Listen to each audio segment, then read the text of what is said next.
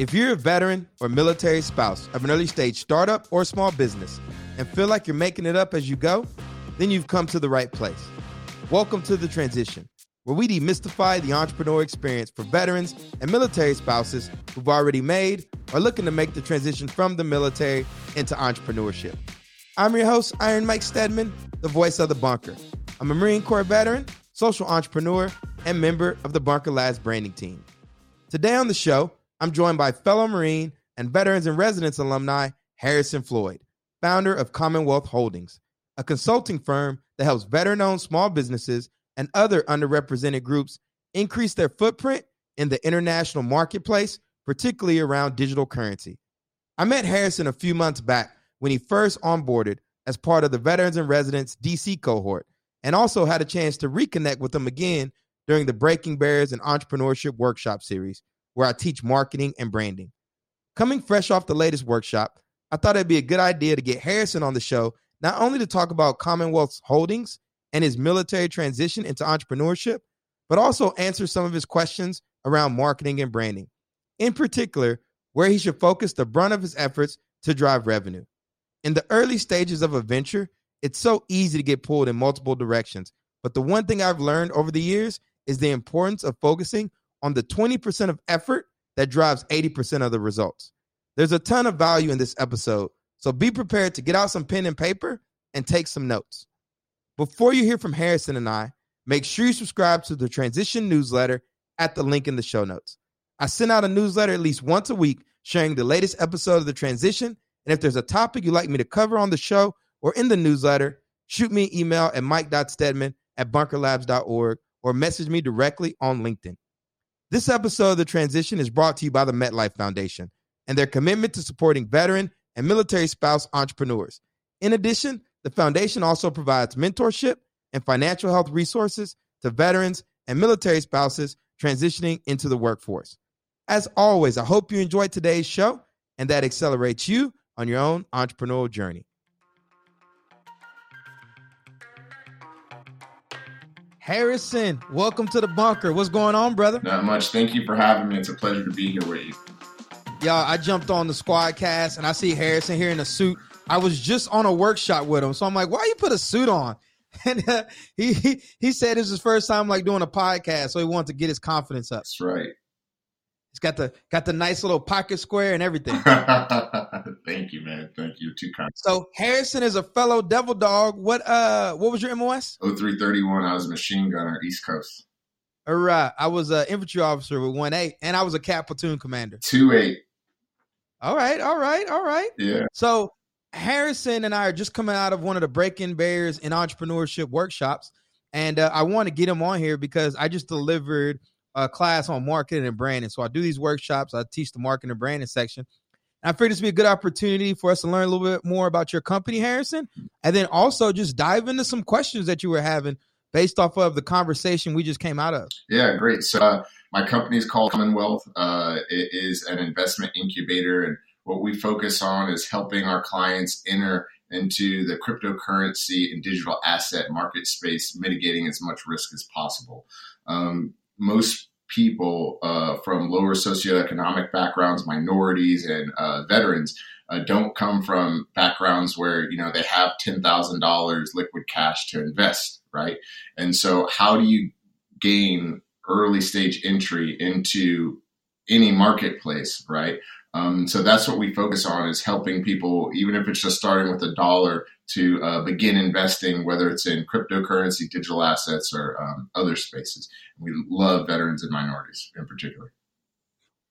Where did you come up with the idea for this? And how did you know that there was a market need, i.e. that you could monetize your business? Oh, great question. So it was actually a pivot. Originally, the goal was to help veteran-owned businesses expand into international markets because we saw there was such a huge barrier. While veteran-owned businesses make up almost 10% of our country's GDP, we're just not exporting globally.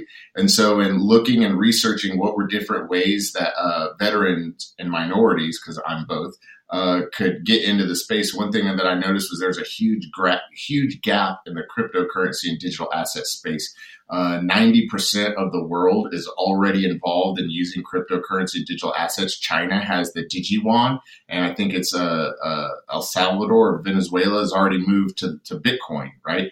And in the United States, we're just now starting. Last year, there was over $500 billion worth of transactions in cryptocurrency.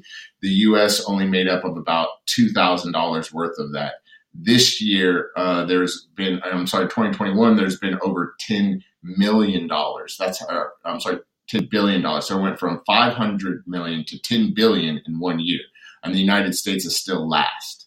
And so in seeing that gap, the thought was, wow, veteran-owned businesses and minorities can become leaders by being, first early adapters of cryptocurrency and digital assets, using it either in their businesses or personally.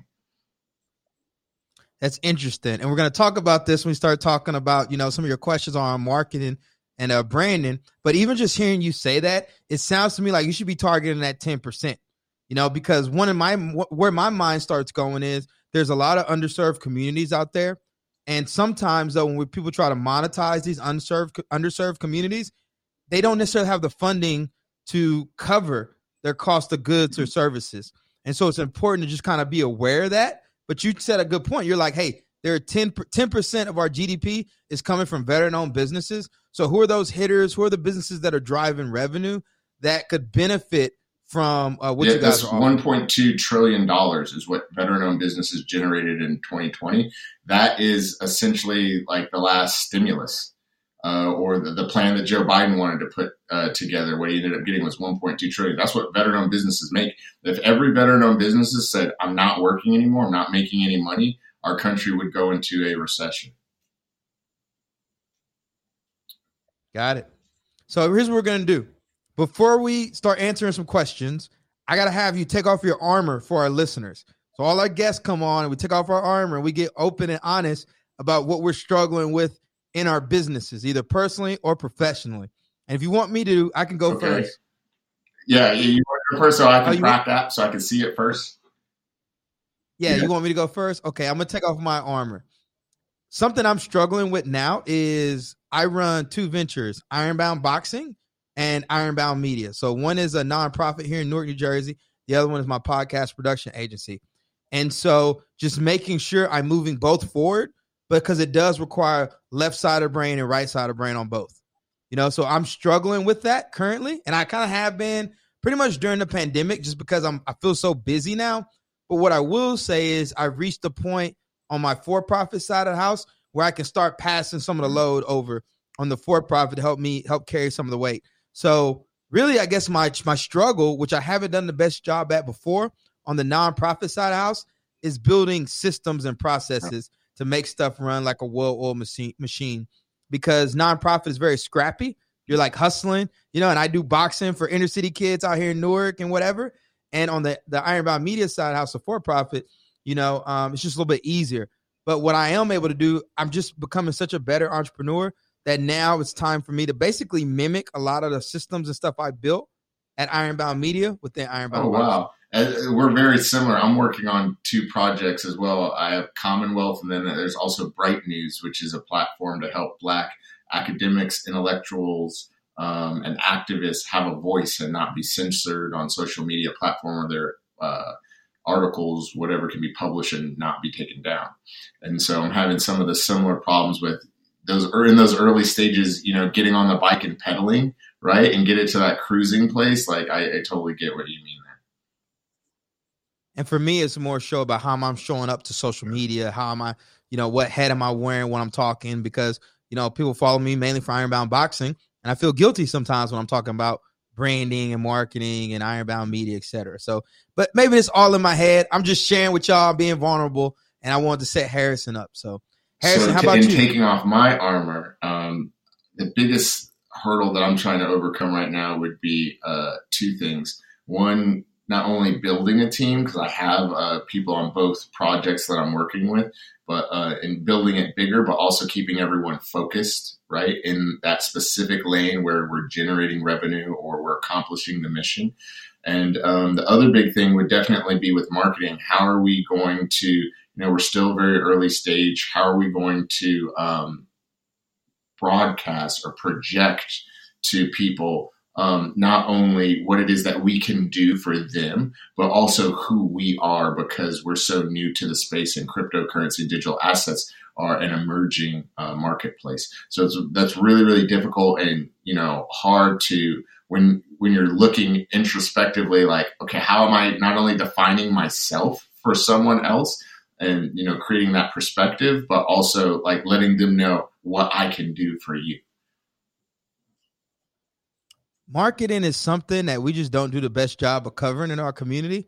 Like, again, I've done God knows how many incubators and accelerators, particularly ones catered towards veteran-owned businesses. And it's like the marketing is just like one component.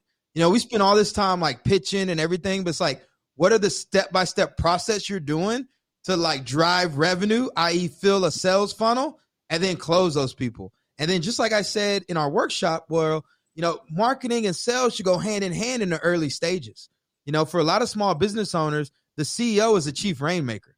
He's the one that's closing the deals. But if you try to apply like more of a startup mentality to a small business, when you need to get cash flow positive like today, you start not focusing on activities that are going to drive the most growth in your business, which is closing deals, putting money in a bank account, etc. So let's do this. Okay. I know you've got some questions.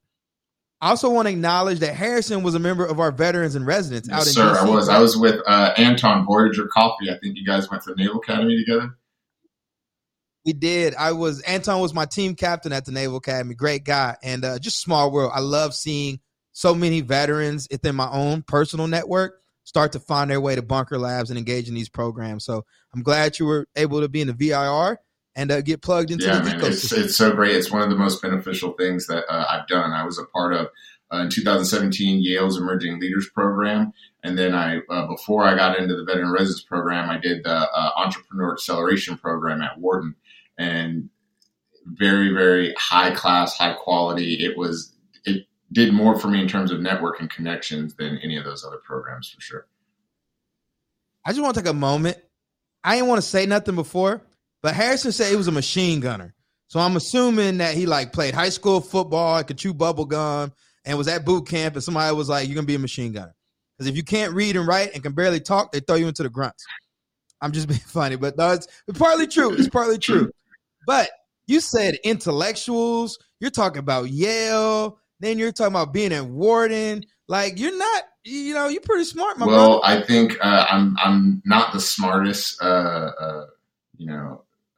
person in the room. I never want to be, because then you're not being challenged. But I definitely think that if you don't at least strive to achieve, bigger and better things, if you don't shoot for the moon, at least if you fail, you land amongst the stars. And I definitely learned that in the Marine Corps, especially the Marine Corps infantry, is that when you hesitate or you fail to pull the trigger, that's more than likely when something bad happens. If you, can pull the trigger and keep shooting, moving, and communicating, that's when you at least have the opportunity to stay alive and stay afloat. And so anything that I've done since transitioning from the military, I've always tried to shoot as high as I can. They tell me no, then what's the worst thing that happened? They told me no. But they say yes, then all right. They said yes, let's get it, right? So that's just the mentality I've been just trying to stay with. And if I can do it, then anybody can do it. That's for damn sure. Well, I appreciate it. And, there is a stigma sometimes with these entrepreneur programs about how it's like, oh, all these officers, where are they enlisted, and so I just think it's great that you're a testament to the enlisted ranks, not only coming here within Bunker Labs, but pursuing your own entrepreneurial endeavors outside of the bunker, at Yale and Wharton. I think you're really kind of setting the tone. So I just want you to know that. I appreciate you, everything that you're doing. You're a role model example for me, and a lot of other people. We're all looking to you for that guidance and that experience in terms of moving into this new space. Becoming an entrepreneur is a very scary thing, not just to do it, but also to pivot from another business or venture that you had that may or may not have been successful, right? And then just keep going on that journey and fighting for success, you know? Half the battle is staying alive in the early years. The more you stay alive, you become a survivalist, you know, like you start turning sticks into weapons and everything else. You just get sharper. So I know you've got some questions, right? So you got this Commonwealth Holdings. You're interested in helping underserved communities and veterans leverage crypto and some of these new technology assets, right? Talk to us about some of the struggles you're having. And then what questions? Yeah, so you hit on this already. Like you, I've been through a couple different programs, and I've noticed the same thing as always. You know, they tee you up from the beginning with telling you this is what to do, but nobody, you know, you have that entry stage, and then you have the vision of what, you know, the end goal is, but it's that middle part that I think a lot of folks have trouble with. And for me right now, a big hurdle is trying to figure out, how do I do this? Like, I've been given all these templates. I've sat through hours of classes, right? I've been told the theory, the idea, you know, maybe from an academic standpoint of what's right. But, you know, once you get to it, like, you know, in the Marine Corps Grass Week, when you have to snap in, right, and do practical application, you start to realize some things may or may not fit for you, something, you know what I mean? And so, well, the first question that I have is, what do you think is that first big initial step that once you exit out of an incubator, you know, once you don't have someone that you can, I don't want to say call, or I don't want to say you're on your own, but when you're really doing it, what's the first, you know, big thing that you think that you need to be doing? You mentioned sales and marketing go hand in hand. So if I have a little bit of capital, where should I be shifting, you know, a bulk of that into? Is it marketing to generate more capital? Is it sales? Or what do you think is that best first step? So my first question to you is, have you validated your business model yet? And how many paying customers do you have? So we have a couple different clients doing. I've cross-pollinated probably between two different things that I shouldn't have. Should have probably kept them separate. But we have about 12 clients right now, separately paying us separately. So 12 clients at a sustainable revenue. So is this like sustainable, like enough revenue, like pay your bills, et cetera? Yes. So right now we're projecting. So I pivoted the business in the middle of the last Bunker Labs cohort. So we've only been really running this way for about 3 or 4 months, and we're projecting just this year, if everything stays the same, we'll do $63,000. But that's just off the clients that we already have. That's not adding anybody new. That's okay though. That's real revenue, you know. And a lot of times in the early stages, you know, you got a lot of entrepreneurs out there hooking and jabbing, but they're not having any money in the bank account. Right. So the fact that you're able to generate revenue is good. Okay. Now, in the previous podcast I did with Michelle Warner, we talked about the 5 stages of small business growth. So stage 1 is validate. So you come out of that incubator and accelerator program, you're all fired up, then you're alone in your apartment or your house. And it's like, guess what? We got to get to work. Your sole focus at that stage is just validating, getting money in the bank account, using that time to also refine your messaging and your positioning based off of what's working and what's not working. So clearly, if you're closing deals and you're putting money in a bank account, there's things that resonated with people to allow you to do that. Then the next stage you want to focus on is, now that we've validated the business model, how can we get some more predictable revenue?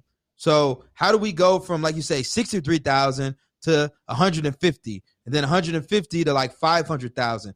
And this is where you really start to hone in and start to build out your processes in order to make that happen. So you just brought up a good question about, okay, where do I start investing that money? I have come to believe that marketing is a lot more important than people realize, because the whole purpose of marketing is to set you up with high quality, predisposed to do business with you leads, i.e. people who are ready to spend money. And what you want to do is you want to have your marketing targeted not at general awareness. Your marketing is targeted at a specific individual or a group of people that have the problem your company is positioned to solve, right? So you just said that you're targeting, you know, veterans and underserved communities to get into these new digital assets, et cetera, digital currency. 10%, like you said, at GDP. So what you should be focusing on is based off of who your perfect customer is, and this is going to be someone that likes you, is willing to pay you a premium for your product or service, tell everyone how amazing you are, and again, that you enjoy being around, that there's a good fit. You all share the same values, right? So what are you doing to build relationships and engage with these people? And that's where you're going to be focusing the majority of your marketing effort. So if you're using social media, right, you only need to be posting and creating content where they are and engaging with them where they are. So it doesn't make any sense to hire someone to do TikTok videos if your perfect customer isn't on TikTok. Right. Does that make sense? Yes, sir. It does. Absolutely. So I think part of the thing is like you should be mining. And what I mean by mining, like you use Bitcoin, so I'm sure y'all use that stuff. Yeah. But seriously, like, can you create a target list of like ideal customers for you? And, like a dream 100. These are like, there's some long shots on there too, but these are people that you're like, hey, I feel like we are the best qualified to help this group of people. And then you start to reverse engineer your marketing about how do I start to build relationships with these people? How do I start to get to know these people? And then how do I have a process to convert them from, high prospects into paying customers? Right. Okay. That makes total sense.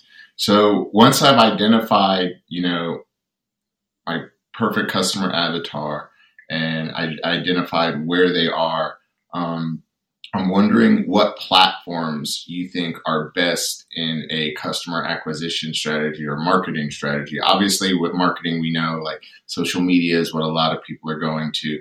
But I'm wondering either internally or externally, like, you have QuickBooks, you have, Intuit, you have Practice Ignition, all these different platforms that always say, I can connect your email with your sales and all this. What do you think is the best process or approach for, early stage entrepreneurs? Talking to people. Get away from the technology. That's the thing. We're so quick to hide behind technology. You want to look people in the eye. You want to start talking to people, And the thing is, like, you're not a growth hacker, right? You're not these guys that just spam people's inbox, etc.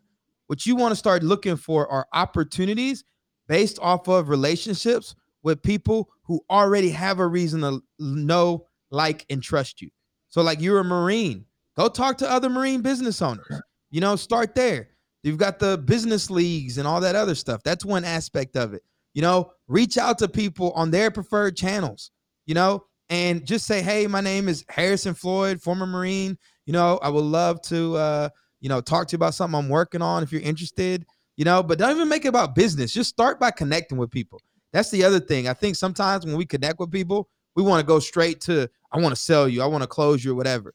But start you just mentioned Yale, you mentioned Wharton, right? There's all these different spaces that you're moving in that you have relationships with.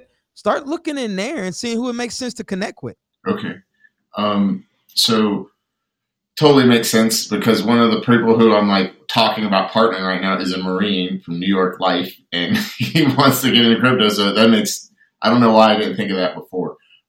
So branding, going back to that, is incredibly important. And I think that the best branding you have, the more premium it is, the better it looks. Obviously the more inclined a potential customer or someone would be to, solicit your services. Have you found a method or strategy in terms of branding that you think works best to, what's the word I'm looking for? I think being military, we have a hard time selling ourselves, right? I think because of our time in service, but you have to do it in business. So do you think that it's better branding wise to let somebody else do the selling for you in terms of branding, logo design and all that, and you just give them the input? Or how involved or engaged should you be with building, the visual designs and those cues? I'm glad you asked this question because I think a lot of our listeners are going to benefit from this. For early stage founders, you're focusing on the wrong thing. the logos, the looks, all of that stuff is important, but nothing is more important than figuring out who your perfect customer is and letting that build your brand identity, you know? And like for now, right? Like again, you're just a new company, Commonwealth Holdings, right? Right. So there's no reason people have to know, like, and trust you yet. Right. But you know who they do know, like, and trust? Marines, Yale grads, Wharton entrepreneurship programs, and let that be the brand that you're able to leverage and borrow. And as you start closing deals and onboard more clients, use the feedback from the clients to start building your brand. You're a small business owner, right? Your brand is about your experience. Right. That's the brand you should be focused on is, okay, when at this stage, when they don't know who I am or what I'm about, what are we saying to them? How do I introduce myself? How do I introduce the company and what we do? Cool. They agreed to sit down for a call. What is that process like? And then the process to make them feel comfortable to spend money. Right? What is that process like? Right. So really your brand is more about your core values, your core purpose, your bold beliefs, all the topics I covered in how to build a brand.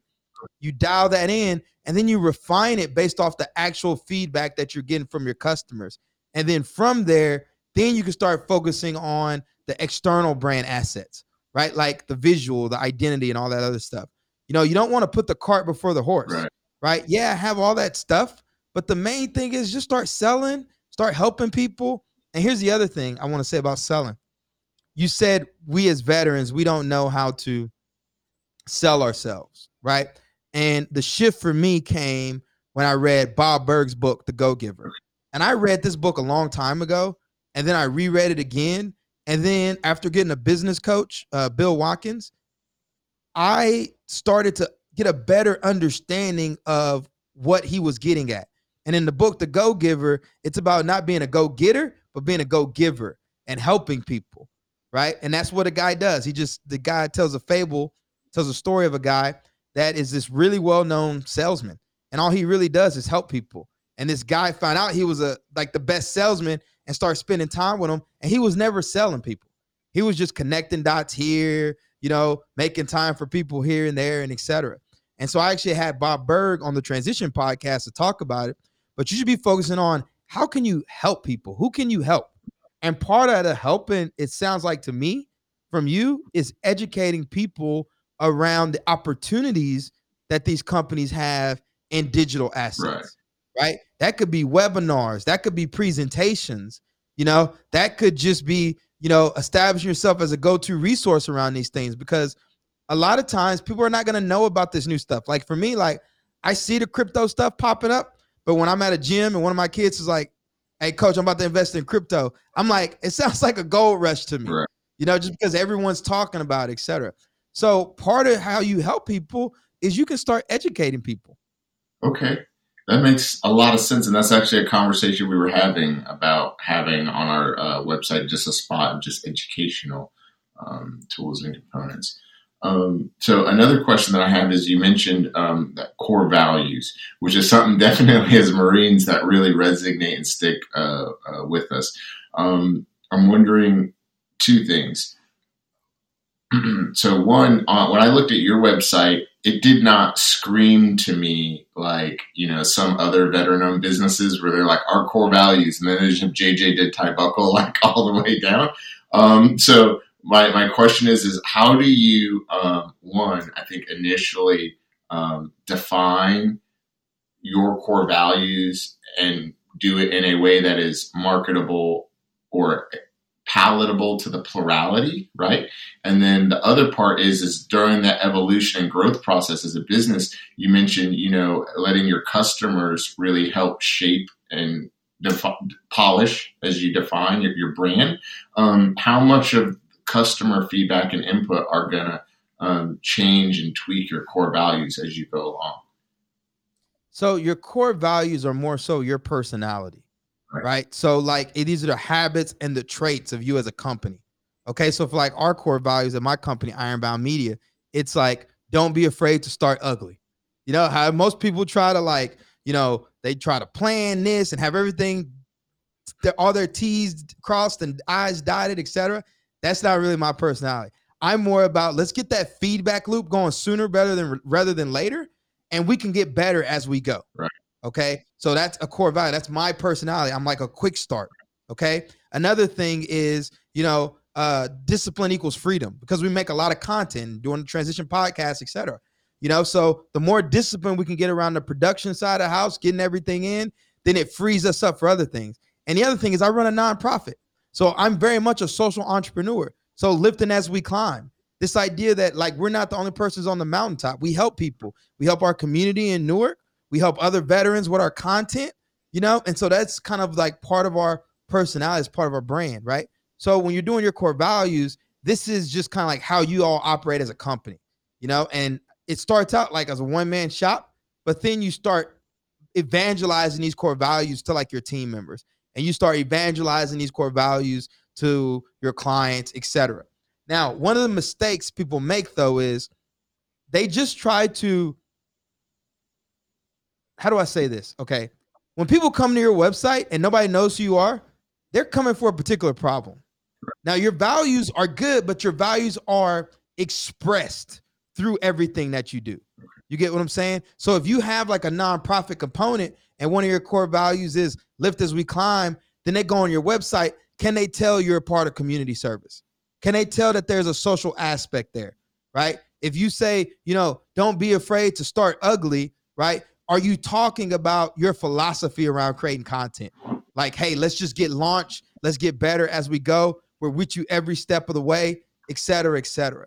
So that's really what you're going through around the core values. But more importantly, it's like your left and right lateral limits for you and your team members. Okay. So that's actually really great. I didn't even think of it from that viewpoint. So one of the last questions that I have, last two, is so we've started generating, some positive cash flow. We have some money sitting in the bank, and my reoccurring thought process is anything I want to spend money on, it needs to bring more money in, period. When it comes to marketing and sales, do you think there are any platforms, tools that are worth investing in to spend money on, like that will, maybe save time, whether it's for me or for other folks, automating things, whether it's like HubSpot or Salesforce or anything like that? I think like early stage, like you probably just don't need that. But in thinking towards the future and growing, like when do you think that it becomes a viable product for a business? Because a lot of folks, as you mentioned before, you want to just jump right into branding and marketing, right? And spend too much money on a logo and get all these other cool add-on features. When do you think we should be looking towards that? All right. I'm glad you asked this question too, because I experienced this myself. So I launched Ironbound Media in 2020, right in the middle of the pandemic, like June 2020, right? Launched, profitable out the gate. We're rolling. And then right around February of 2021, March, I start to feel the pressure. Stuff was breaking, productivity. I was just like, man, I came and keep track of all our clients and everything, right? So I go to my business coach and, I was explaining about like what I was struggling with. And he's like, you shouldn't be worrying about that. Find somebody else who can do it for you. So I said, okay. I end up bringing on some process consultants to kind of really help me think through how to get our systems optimized so it could be more efficient. But the problem was it added more work on my plate that I just wasn't getting done. And then in addition to that, it was a distraction because I took my foot off the gas. So I started taking my brake off the gas, whatever. And at a certain point, I was just overwhelmed. Now I had to fill out all these processes and stuff, whatever. And I said, all right, I need to get some clarity again. So I ended up stopped focusing on that and said, okay, I'm not going to do the process stuff yet. We're just going to keep pushing. So then last year, around probably the end of the summer, like October or so, bang, I got us back to where we were, where stuff is breaking. You're on board more and more clients, whatever. And instead of bringing on processes and focusing on that, I took the margin I made and I invested it in marketing and branding. And I launched a podcast. I shot some videos and we just kept pushing, right? Now stuff starts breaking, etc. But I was able to basically bring on more team members to help fill some of the gaps once, with the extra margin that I was generating. So what I'm going to say is this, and I didn't know this at the time, which is why I'm a big proponent of listening to that podcast I did with Michelle Warner on the 5 stages of business growth. We as entrepreneurs make the mistake of jumping the phases. So stage 1 is validate. Stage 2 is sales. That's that recurring monthly revenue. Stage 3 is foundation. Then stage 4 is expand. And stage 5 is multiply. And you're not supposed to move to the next stage until you get a solid footing. So most small business owners and early stage entrepreneurs, we try to go from validate straight to foundation without getting the monthly recurring revenue. And your foundation is your team members, it's the process, etc. The main thing you want to get going is like, I know without a doubt we can bring in X number of money month over month. Right. And until you get to that point of sustainability, you're really pouring the fuel on marketing. Now, I'm speaking, like I'm going through this process now. I looked at my credit card statement. I was like, damn, how am I spending so much money? Right. But I was just talking to another entrepreneur, Mike Lloyd, from Dope Coffee, and it's just part of growth. When you start going through growth phases, you got to spend a little money. But for me, it's like when you get a really strong target market, you know who your perfect customer is, you've got revenue rolling, right? Really attack it, and get after it. And then start to learn, and then you refine that branding. So going back to what I said before, I thought my perfect customer was incubators and accelerators. Right. I didn't realize that my perfect customer was working with veteran-owned brands and organizations. And so now that I know that, right, you refine your offering, and I can speak a certain way. There's a certain language. Like, I just feel like I can be myself in my marketing and branding material. So what you don't want to have is you don't want to be positioning yourself to solve a problem for a group of people that aren't your perfect customer, right, and that can't afford what you do. Okay. So how do you, so I have one of my partners in one of my ventures, he has this dream, this vision, right? And, I feel like it's not in the right order of operations, but there is potential for it to generate revenue. Not as much revenue as I would like, but there's potential, right? And I think that's what any investment is when you're investing, right? You're putting money in to hope that you get more out. Is there a formula or process, or like, how do you think through that when deciding to pull the trigger? Is this worth me focusing and pivoting, whether it's investing money, time, energy, my focus? How do you make that factor, or what are the factors you use to determine whether or not it's worth it? So this is my perspective, right? And I am a bootstrapped entrepreneur. So full transparency, right? And again, for our listeners, we want you to help us with these questions. Let us know your feedback on this episode, because listen, I don't have all the guidance in the world. I'm just sharing my advice. Here's what I will tell you, right? Is this generating revenue? Yes or no? Okay. And then is it generating more revenue than what we're doing now? So back to 2020, I'm teaching virtual boxing classes online because I had a for-profit of Ironbound Boxing around corporate wellness. And I thought that there was opportunity to me to get into media, particularly around podcast production. And so before I exited out of virtual boxing, I started to generate revenue on the production side of the house with the podcast. And once I got up to a certain point, then I felt comfortable enough to make that exit. So what you want to make sure is that you're not distracting yourself. So if I would say hey, if you really think it's a good idea, go out and close a bunch of deals on it. Right. And if you're closing deals and you're getting a really strong market pull, there's a real strong demand for this, then you all can decide whether or not hey, should we focus our time, effort, and attention on this? But right now, and for so many of us listening to the show, we're early stage founders. People told me that I shouldn't do 2 ventures. And I understand why now. It wasn't an issue when you were younger and you're just hopes and dreams. But once start taking off, right, there is a little give and take. But for everyone, I'm telling you, man, focus, focus, focus. Get really good at doing 1 or 2 things really, really well in your business, and let that drive it, just punch it.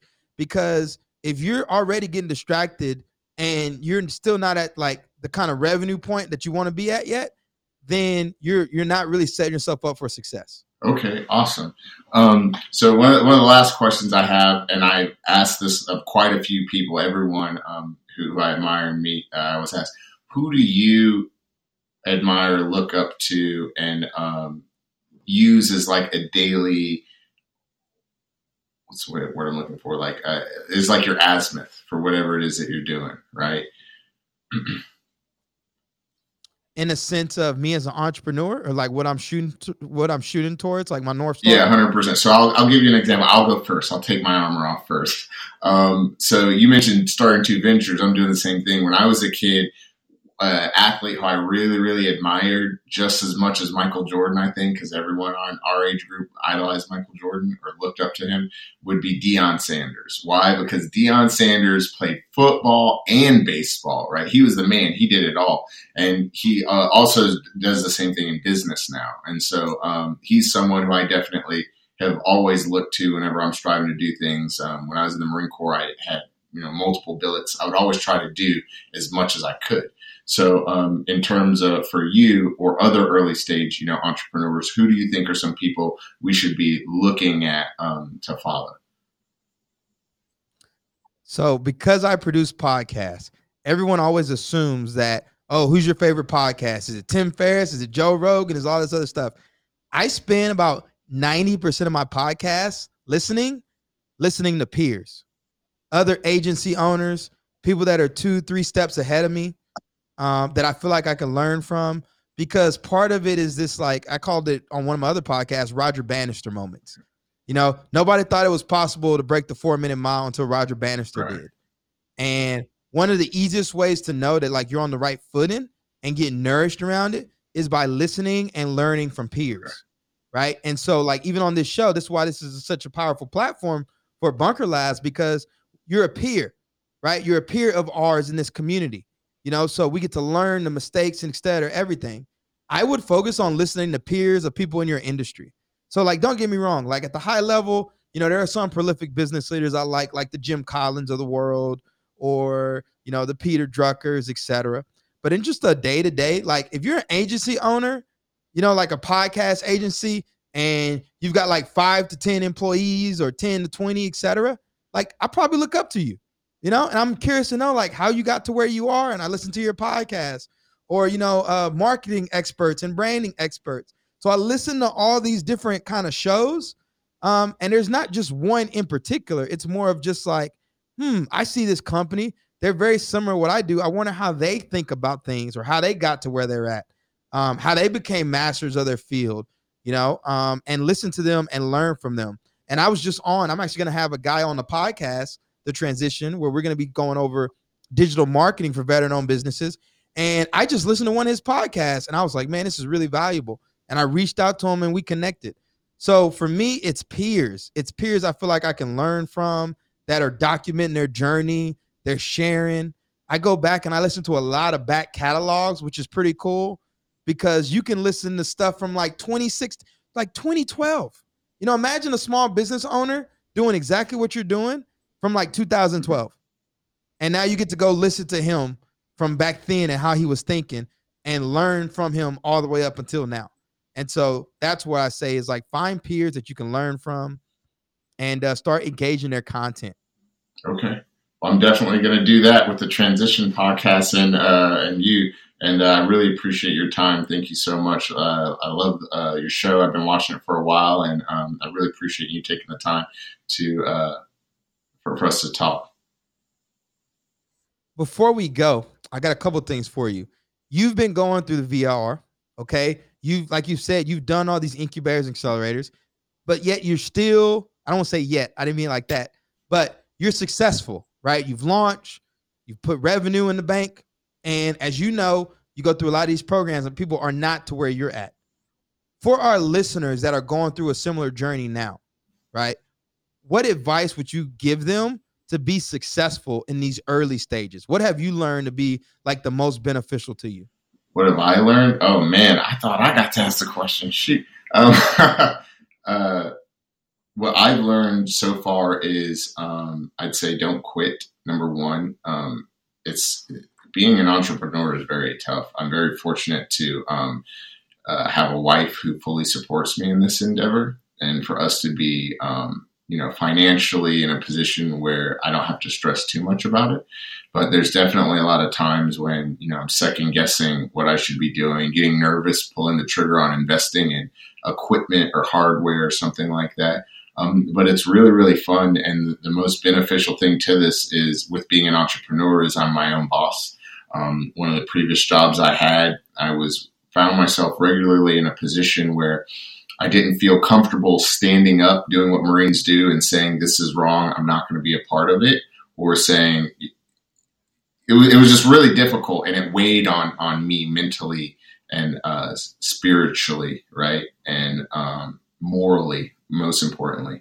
And I never want to be in that position ever again. And so I decided I'm going to become an entrepreneur, so I am in control of that. And I don't think there's anything that is more valuable than to be able to say that, go to sleep at night feeling confident in what you're doing. So I think the most important thing is not quitting, sticking with it, getting to your goal. If you fail fast, then you're going to get to success, sooner rather than later. So don't quit and don't be afraid to fail. And when you fail, look to fail fast and get it out the way. Love it, Harrison. That's great advice, man. I appreciate you coming on the podcast, sitting in the hot seat. We did something a little different. We do typical interviews, but, I was just like, man, this would be a great opportunity because I know you had some good questions. And my intent is that, people that are tuning in to this, right, they can find similar challenges through your story. And that as we start to create this content, we're creating it in collaboration with each other, sharing lessons learned and everything. Because I really want this to be the premier peer-to-peer learning asset for members of the Bunker Labs community. So thanks again for joining us. And for everyone that's tuning in, please do me a favor. Let us know what you think of the episode. You can connect with me on LinkedIn or shoot me a message on Instagram at Iron Mike Stedman. But more importantly, make sure you're getting connected with Bunker Labs. Until next time, everyone, peace, love, and have a great rest of your week.